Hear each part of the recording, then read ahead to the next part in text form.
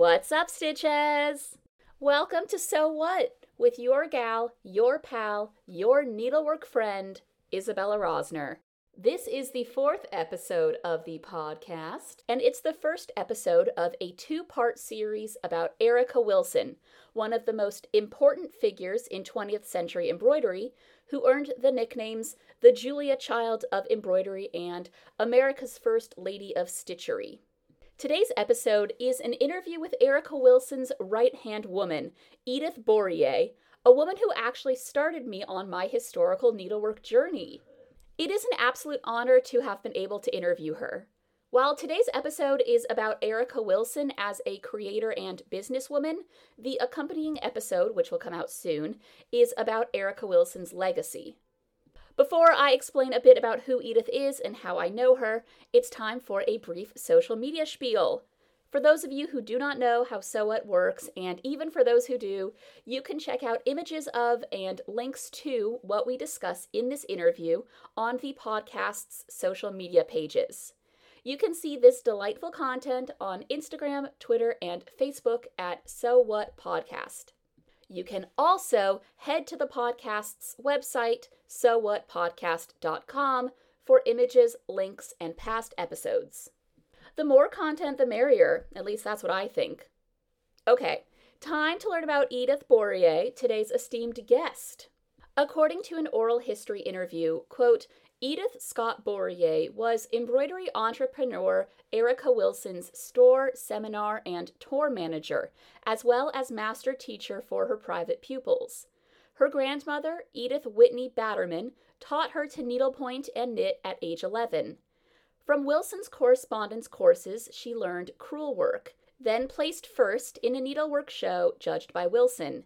She went on to run Wilson's store on Madison Avenue in New York City, demonstrate needlework at museums and department stores, organize Wilson's annual Nantucket, Hilton Head, and Chautauqua needlework seminars, and conduct several of Wilson's group needlework tours, including a visit to mainland China in 1979, end quote.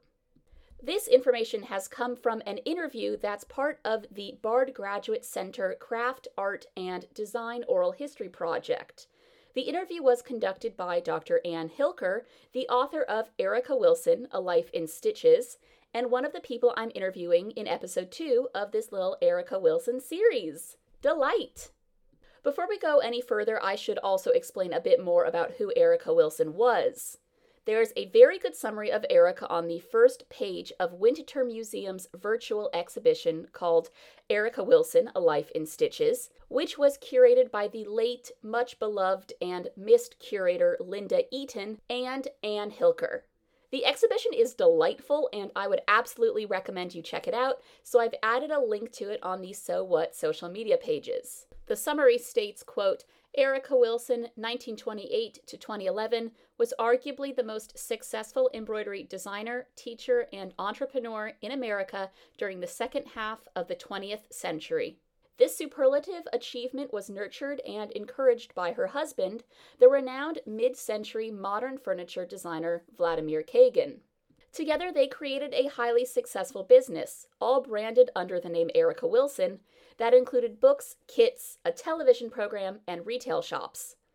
Erica's embroidery designs, sometimes based on historical patterns and techniques, were well suited to the sensibilities of the 1960s, 70s, 80s, and 90s. Erica's presence as the expert on all things needlework was larger than life, end quote. In short, to have known and loved embroidery in the second half of the 20th century was to know and love Erica Wilson. From her books to her embroidery kits to her TV show, which ran on PBS from 1971 to 72, and then again from 1975 to 76, Erica's genius was everywhere. And it's really exciting to be able to celebrate Erica Wilson's embroidery empire here on So What? Now, before we start the interview, I'm just going to have a little moment of personal reflection because Erica Wilson is basically the reason I'm here with you all today. So, the summer after my freshman year of university, I had an internship at the Nantucket Historical Association, specifically at a site called the 1800 House, which is a center for the instruction of early American decorative arts and crafts. Nantucket is this tiny little, very cute, very beautiful island about 30 miles off the coast of Massachusetts. So while I was at the 1800 house, I met Edith Bourrier, who taught some needlework classes there. She explained to me that samplers made in Nantucket can be identified because they usually include a very specific tree motif. That, completely blew my mind. I cannot explain to you how much that blew my mind. I could not believe that you could understand where something was made by the inclusion of a tiny little symbol. That's actually what started my love of samplers. That totally blew my world open. And at that same time, I was uncovering all this information about the rich history of Nantucket as a center for needlework education and textile production more generally.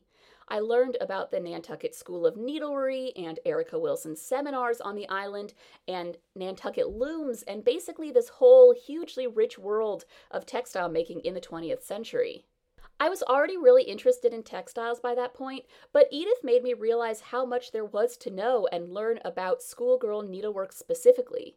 So thank you to Edith. What a beautiful full circle moment it is for me to be able to interview her nearly a decade after she changed my life. How cool, how fun, feeling blessed. And now that I've reminisced, let's get into the interview. Here it is. Edith, thank you so much for being here today. It is an absolute honor to talk to you. Thank you. Thank you for asking me. I'm delighted to be here. How did you start doing needlework? What is your origin story? Well, that's an easy one because it all started with my grandmother. Those were the days grandmothers taught grandchildren how to do needlework because there was time to do it then. Mm-hmm. And taught me how to do needlepoint, the tent stitch. And I remember the very first piece that she gave me was something that she had bought in New York. I assume she bought it in New York. And it had a charming centerpiece. It was, I think, a wire-haired terrier and his doghouse. Oh. And that was stitched by a professional. And it was beautifully stitched, I must say. And of course, at my age, I was 11. I had to do the background, and my grandmother chose the most extraordinary color of mauve wool, which is really quite depressing. Ooh, wow. I started, in the upper right-hand corner, and she must have showed me exactly what to do. And by golly, I finished it. And the only way I knew that I was the age of 11 when I did it was because I put the date down in one of the corners, which I will not tell you. That's really so sweet. Made it into a pillow. And I still have it. And, it's just a document. That's all. But I'm delighted to have learned it from her. And she started me. That was it. That's the story. That is beautiful. I love that. And that's so often, what I love so much is that is often the story that you hear on these podcasts. When I ask people how they learned, it's always from their mom or their grandmother. And I just love that lineage of women. How did you come to work for and with Erica Wilson? Well, that's quite a story. I'm excited. Because I'd done needlework, I had knitted, I did argyle socks, and I made probably, unusable socks for the men in the army during the war. Mm-hmm. I had done a little bit of everything. I decided I had never done quilting and I would like to learn. And so I read some books, but I couldn't figure out how you got a design that was in your head onto a piece of fabric.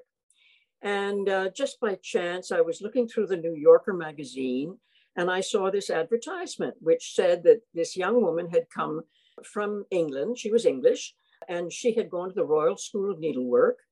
And she was coming to the United States and she could teach any kind of needlework at all.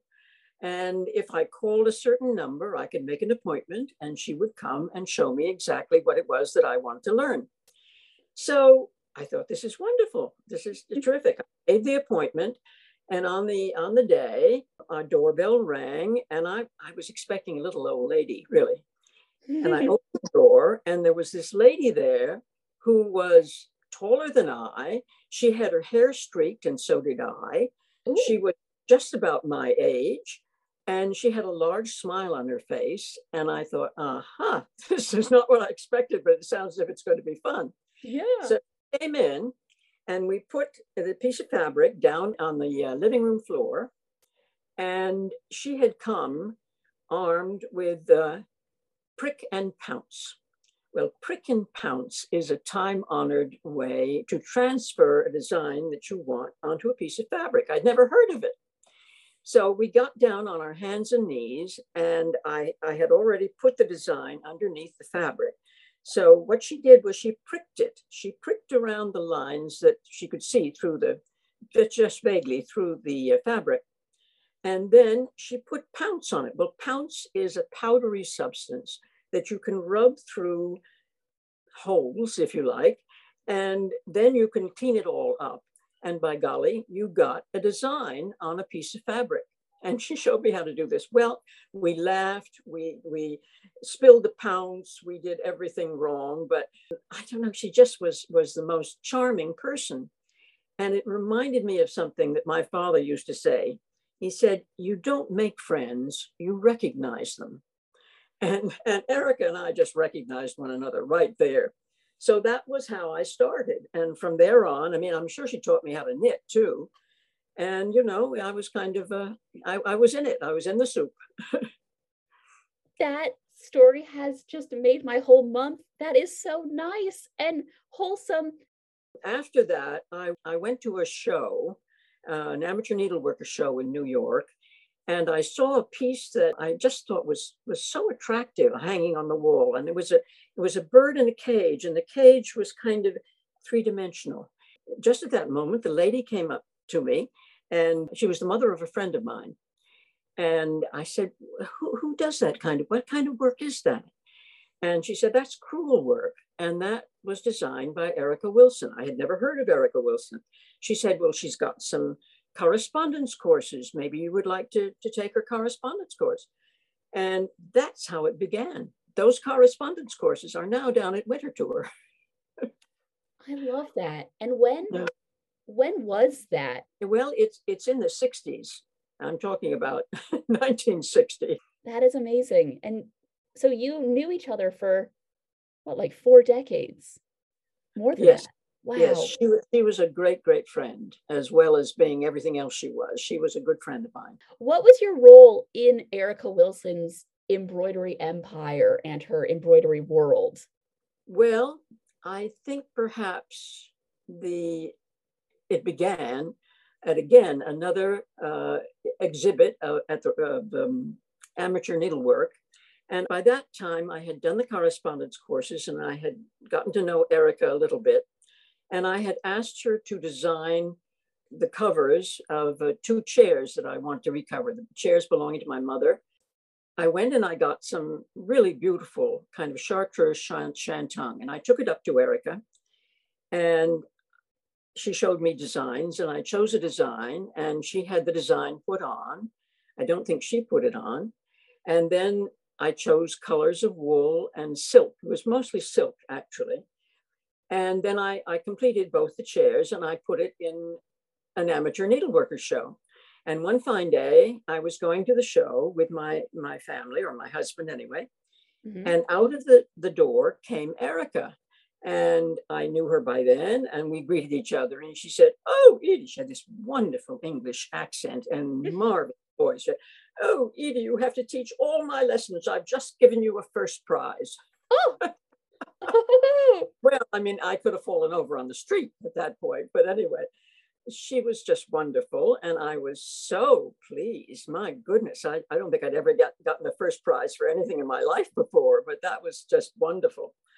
And so that was kind of the beginning of it. And by golly, I started teaching some of her private pupils. And I knew most of them, as a matter of fact. It was wonderful. It was just wonderful. And they didn't, I guess, complain too badly. And so that's how it started. I love that. You just ran into each other on the street. And she was like, congrats on all of your amazing work. Would you like to teach my courses? Yeah. Wow. I find Erica Wilson's embroidery world, her business acumen amazing and kind of unwieldy from an outsider's point of view. It's hard to track what she was doing when, because she was doing so much. She was. Oh, she had about 6 or 7 balls in the air all the time. And I will have to tell you that Erica, of course, was an extraordinarily gifted designer and stitcher, but she had a work ethic that would make us turn us all to stone, I think, because she would be awake at 2 o'clock in the morning still designing. But she got herself too busy. I mean, she was working with Columbia Minerva and an annual set of instructions and designs that she had to give this magazine every month. It was extraordinary. But on top of that, she wrote 17 books with Scribner. And I mean, you imagine, and when you write a book, I understand that you have to sign a contract. And the contract is pretty stringent. You can't, if you default, I hate to think what would have happened. In any case, she never did. So she was working on that all the time. Then, of course, in later years, she did a television program, which was supposedly the Julia Child of needlework. It was enormously popular. And everybody should see it who has any desire to do needlework or interest in it at all. So that was wonderful. But there was something else in Erica's life that was of extreme importance, and that was her husband.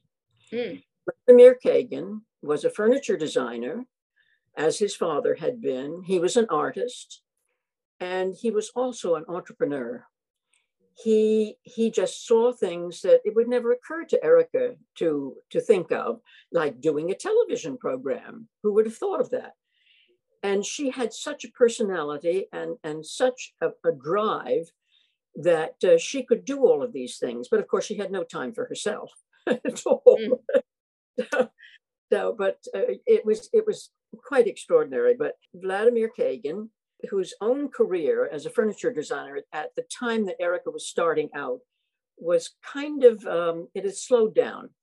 In later years, it was his career that absolutely took over her career.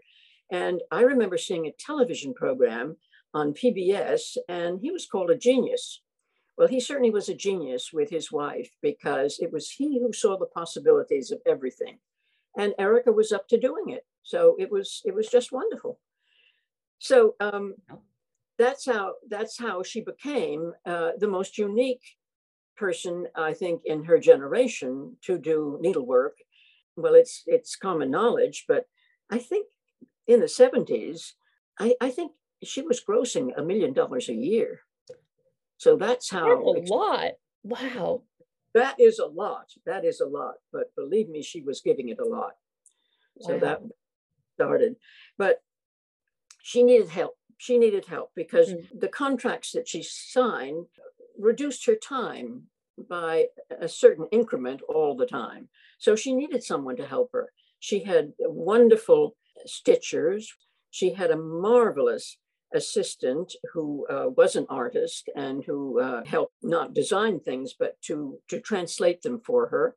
She really didn't have anyone who did the stitching. She would do the stitching, or the stitchers would finish it. She would tell them exactly what to do, and she would show them exactly how she wanted it. But she just had such energy. She was remarkable.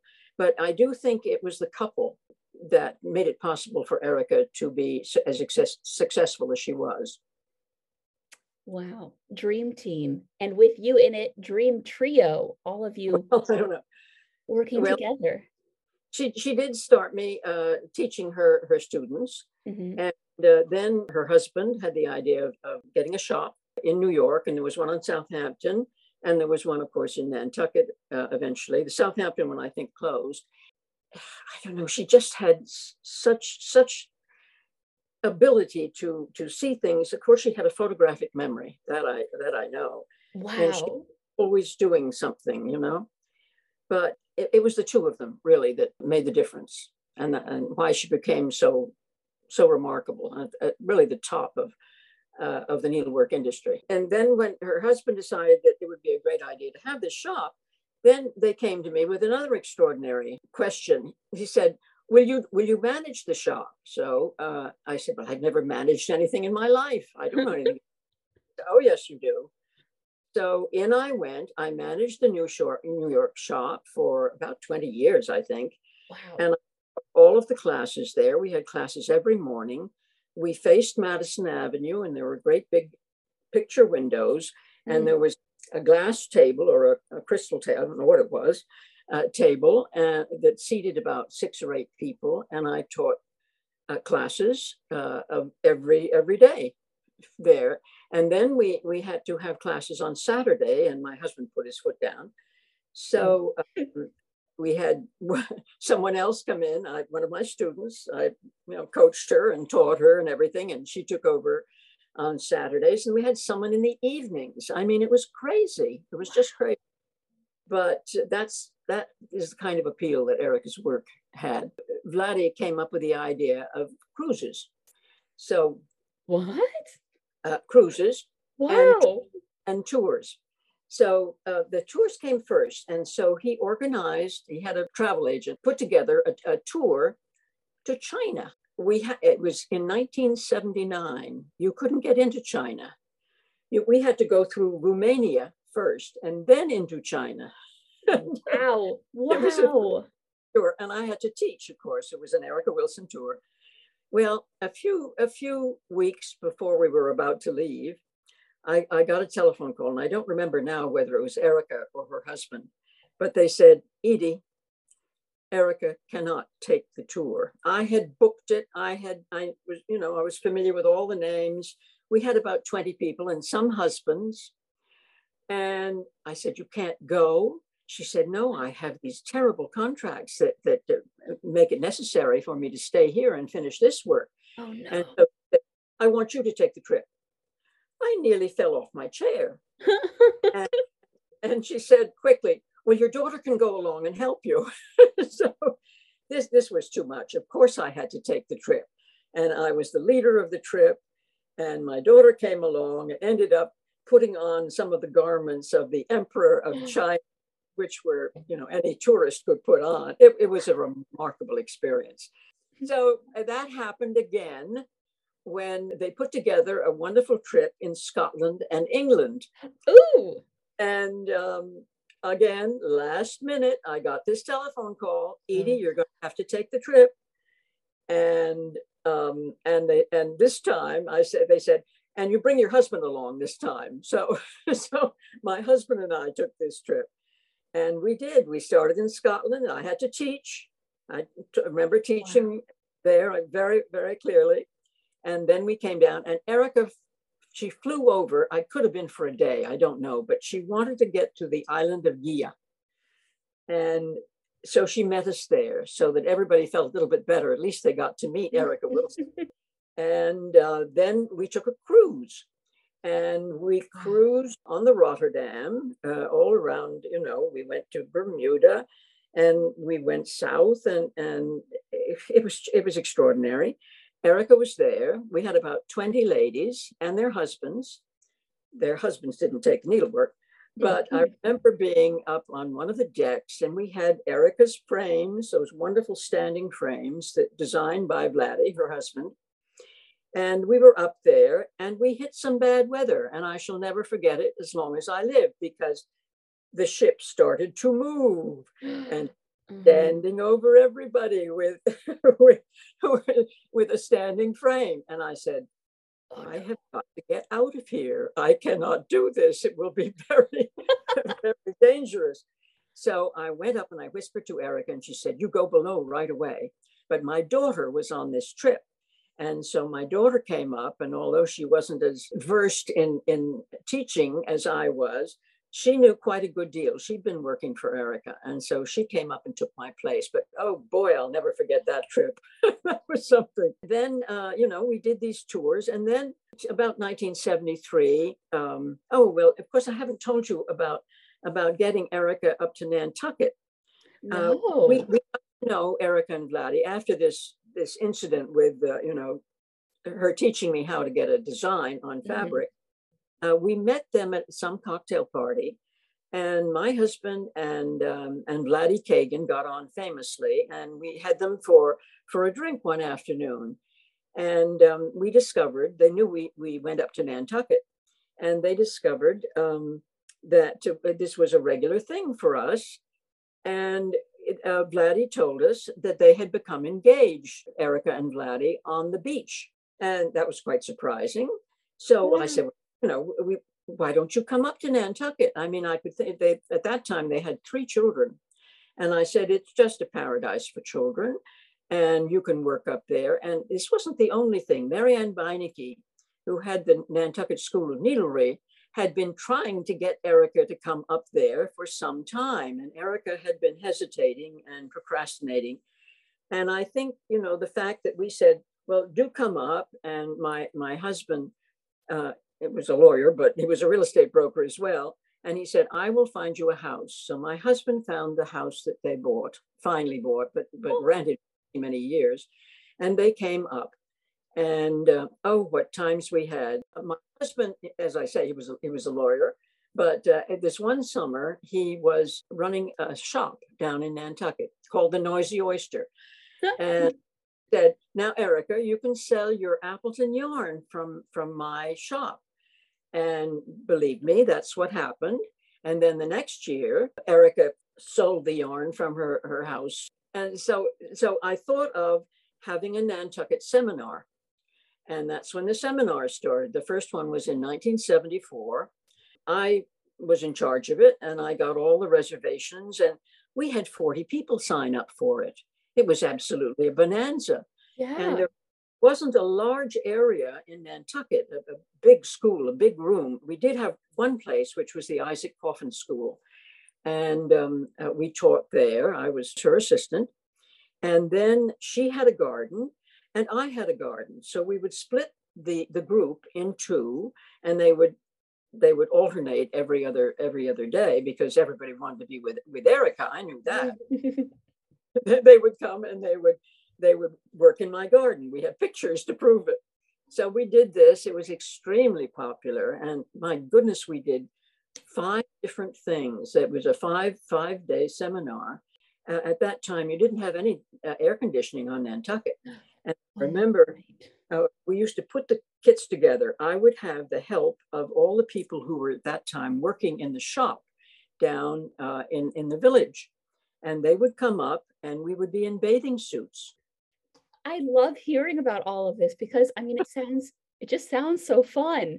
And the one thing I haven't said about Erica was she was fun. She loved to laugh, and she didn't take herself seriously at all. She was just such fun to be around. That's important about Erica. I love that. You can see that in the TV show. You can really see that she is just having, she's professional and she knows what she's talking about, but she is just having a good time. Yeah, that's right. That's right. I am so delighted by the fact that her legacy is so present still on Nantucket, because that her store is still there, right? The Erica Wilson store is there. It is now transferred more to ladies' clothing and children's clothing and that kind of thing. But there's a portion of it that is still needlework, and it is owned and run by one of Erica's daughters. That is just the best. What a beautiful way to commemorate her work and your work and her legacy. I don't know if you know the answer to this, but I'm curious. I've always been interested in the fact that she came from England to America and basically started her, what I view as this needlework empire here. How did she decide to come to the US? And was that common? I don't think it was, but I'm curious as to how she decided to make this move and start these correspondence courses, because that feels, looking back, like it would have been pretty radical.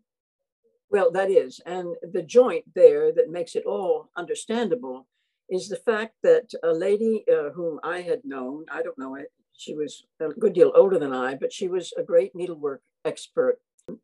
I don't know, maybe she had a child in the school that I went to or something. Anyway, I knew her name. Her name was Mrs. Parshall, Mrs. Darrell Parshall. Mm-hmm.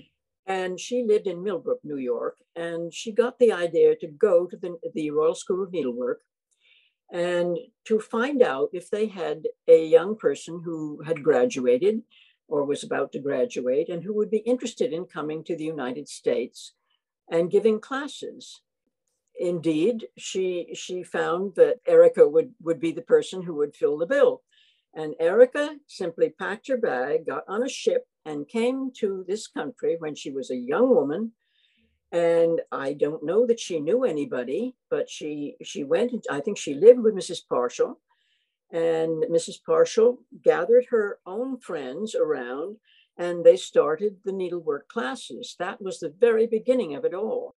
I have found throughout all of what you're saying that Erica and you started so much of what still exists in the needlework community today. So that sort of, the Royal School of Needlework is still hugely important, and there still is a lot of movement of RSN students to other parts of the world to teach. Mm-hmm. And things like those tours. I know so many, historic reproduction style needlework groups that go on tours of Britain and go on tours of continental Europe and China. Mm-hmm. And it seems to have all started right here. That's right. I am delighted. I am so tickled and overjoyed. Well, I would have to say that all you have to do is read Anne Hilker's book on Erica, which is recently out. I learned an enormous amount from Erica Wilson. That's so wonderful. And I bet you couldn't have expected when you were making those 2 chair covers what your life would be. My life took a different turn. It was extraordinary. I realized that this could possibly be a difficult question because Erica designed so much, but do you have any favorites of her needlework designs? Were there any that really stuck with you? Well, I've given this a little thought. Okay. And it was terrible. It was terrible because I really couldn't. So sorry. This Chessie, the Chesapeake and Ohio design she did that was so incredibly fun. But the one that I think was the most remarkable is one that she, and you will know it well, she designed when she was at the Royal School of Needlework. It is a lady dressed in a beautiful costume, standing in a garden, and she has a little dog down at her ankle. And Erica did it in needlepoint, in crewel, in white work, in black work, and in gold work. And this was part of her curriculum, I believe. And if you look at those different pieces, they're remarkable. They're just remarkable. This is young Erica, but she was such a beautiful stitcher, and she had such wonderful imagination. And this is a simple design, but she changed it completely differently in everything, in every different design that she did, different technique. And I think that's one of my favorite. And the other favorite is something that she designed for me. Because I'm not, as I say, I'm not a designer at all. And I wanted her to do a whaling ship when she was in Nantucket, and I pestered her. And she never had time. But this one day I went over and I said, all right, Erica, now, come on. Here's the fabric. And I bought the fabric hand loomed at the looms, which you know probably in Nantucket. I do. Yeah. How cool. It was beautiful fabric. And it was blue of the water and blue of the sky, but all different colors. It was just gorgeous. And I took her this fabric, which was quite heavy. And I just said, okay, now you got to do this for me. So she said, all right. She must have had 10 minutes to do it. And so she got out a book of whaling ships from her library, and she opened it, and she took a moment and she looked at it, and I could see all of this going into her head. And she picked up an indelible pen and she drew my design of the whaling ship freehand. I nearly had a conniption fit. But she had to put a whaling boat in. So she put a whaling boat in, but she only put in 5 sailors. And every whale boat has 6. So it was up to me to put the 6th in. But it it was an occasion that I shall never forget. I'm right back in her living room and having her do this just quite simply because with this photographic memory, she just saw how it was going to be. And this whole, it's big. And I've given it to my son. It is now in my old house in Nantucket. I am curious because Erica and you worked in both silk and crewel wools. Did you ever have a preference? I'm always curious about if people prefer wool or silk and why. It's okay if you don't. I started with Appleton wool because that was Erica's. She had a contract with them. Mm-hmm. I learned all my stitches, and I worked in wool for a long time, and then there were other disciplines that I had no knowledge of, and I asked Erica if she would teach me gold work. That was the only thing she taught me. And I did a certain amount of that. But I think my favorite is silk. It is the most demanding. It is different from any other yarn or cotton or anything that you can use. Mm-hmm. And it's the most rewarding, I think. And that's my favorite, I would say. I love that. Thank you. Are there other things that you want to talk about regarding Erica Wilson that we haven't gotten to? It's been a good part of my life, and my daughter has done it for Erica and with Erica. I don't know. It's just something that is a very important part of me, and it's something that you can do as you grow older. I think this all comes into your last question because I was giving it some thought, and I think women have an urge to create. I don't know about men, but certainly women do. I don't know. It becomes something that fulfills your life very, very strongly, and I think women are going to find a way. It's very difficult for women in this particular COVID era in which we live, because they're locked in. Well, of course, being locked in is the best way to be able to do your needlework without any question. True. So I have not done any needlework recently, but I will pick it up again when I get to Nantucket. I will do some things, and whenever I wasn't working, it seemed to me I was taking a class with somebody who was teaching something because I wanted to learn it as much as I possibly could.